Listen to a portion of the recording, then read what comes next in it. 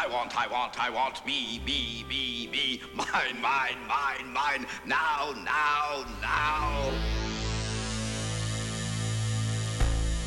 You know you're responsible for what you hear. You know you're responsible for what you hear.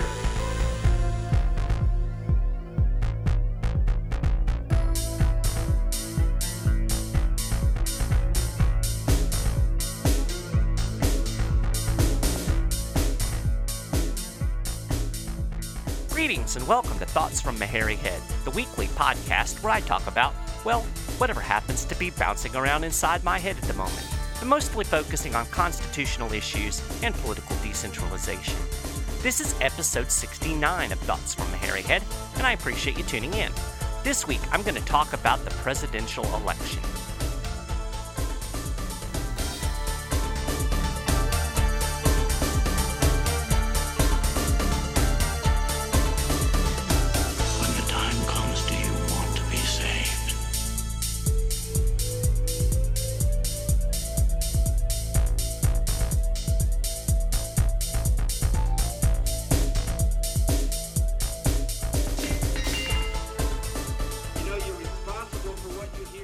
Well, here in a couple of days, Americans will head to the polls and select the next president of the United States. Such a momentous occasion, yes, indeed. Quite frankly, between you and me, I'm just glad this campaign season is about to be over. So here's my question for you. What do you plan on doing November 9th? Because if you're for freedom, if you believe in the Constitution, if you believe in decentralization or limited government, November 8th is not going to be the end of the work for you. I did a video a couple days ago, and you can find it on my Facebook page, and it's also on my YouTube channel. I'll link to that on the show notes. And in this short video, I basically made the case that it really doesn't matter who the next president is going to be. On November 8th, Clinton or Trump will win. And eventually they're going to take office, will serve for the next 4 years, and at the end of their term, the federal government will be bigger, it will be deeper in debt, it will be more overreaching, and there will be more violations of the Constitution. I would bet all of the money that I have, which wouldn't get you a whole lot, but I guarantee it. It is a guarantee that in 4 years, the federal government will be bigger and there will be more constitutional violations. Whether you get Hillary Clinton or whether you get Donald Trump, doesn't matter. Federal government's going to grow. Now, I get a lot of pushback when I make this type of argument, and I make it a lot. Because I basically say, you need to quit spending so much time focusing on what's going on in Washington, D.C., and focus at the state and local level. Utilize the tools of nullification. Push from the bottom up instead of trying to change Washington, D.C. by changing Washington, D.C. people. I've used this analogy from time to time. Expecting Washington, D.C. to fix America's problems is like expecting a toddler to change its own diaper. It's not going to happen. At some point, an adult needs to come along and change the stinky, gross diaper. The baby is not going to do it by itself. Washington, D.C. is not going to solve America's problems. Washington, D.C. is America's problem. And I say this over and over and over again, and people get angry with me.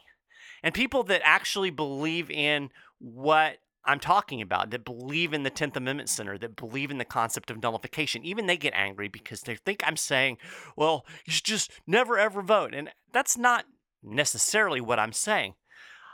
I'm not going to deny that there may be value in what I would call a defensive vote.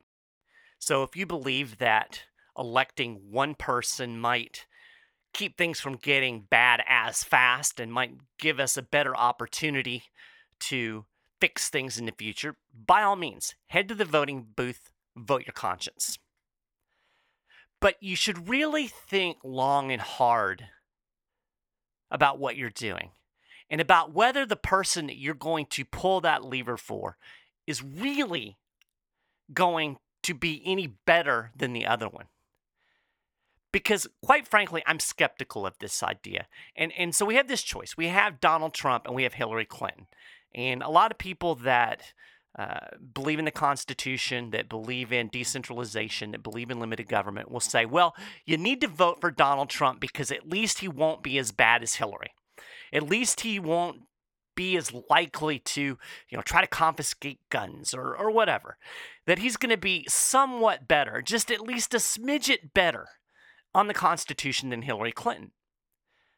But is this really true? I mean, we don't have any guarantee of this. I mean, yeah, we know that Hillary Clinton's going to be awful. Yes, we know that Donald Trump has said some things that might make you think, well, he would be better than Hillary. But just because he says something, it's no guarantee that he's actually going to be better. And a lot of people just have this mentality that, well, Republicans are more limited government than Democrats. Republicans have a little bit more respect for the Constitution than Democrats do. So we should vote for the Republican because it's going to be better. It's not going to be as bad. And maybe we'll get some good Supreme Court justices.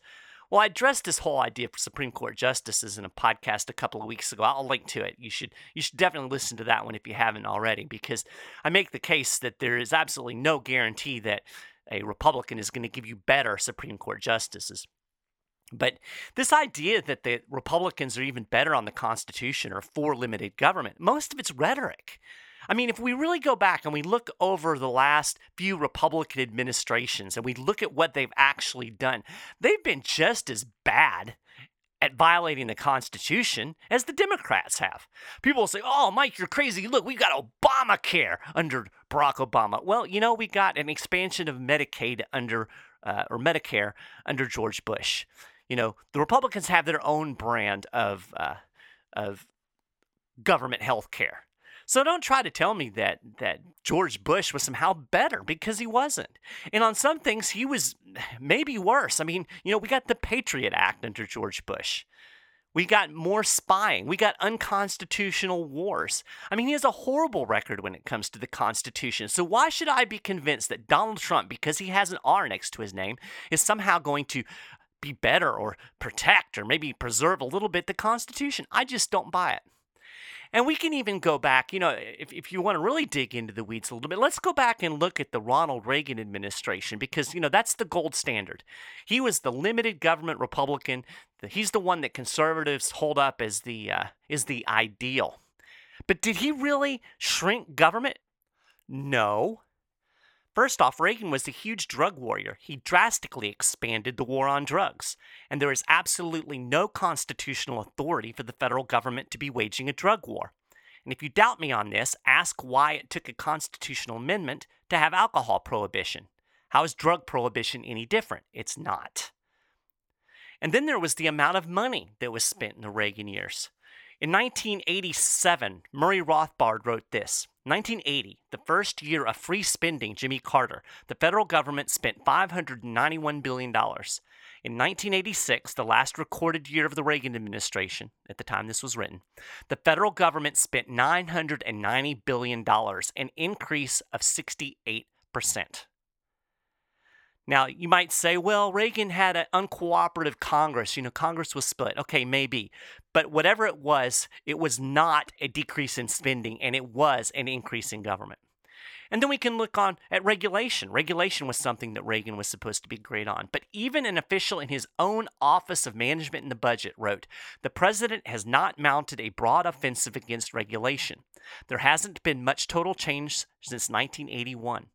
There has been more balanced administration of regulatory agencies than we had become used to in the 1970s, but many regulatory rules have been strengthened.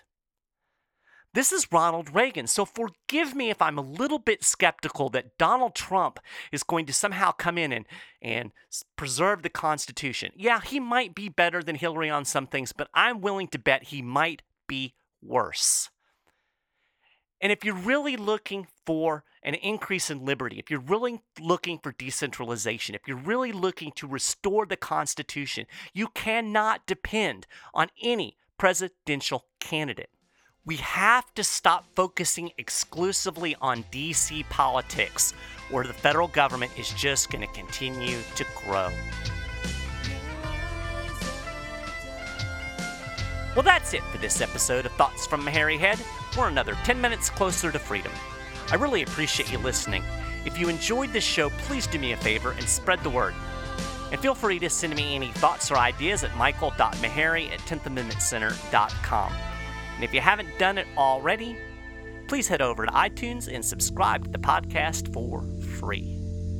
Thanks for listening, and I'll talk to you next week.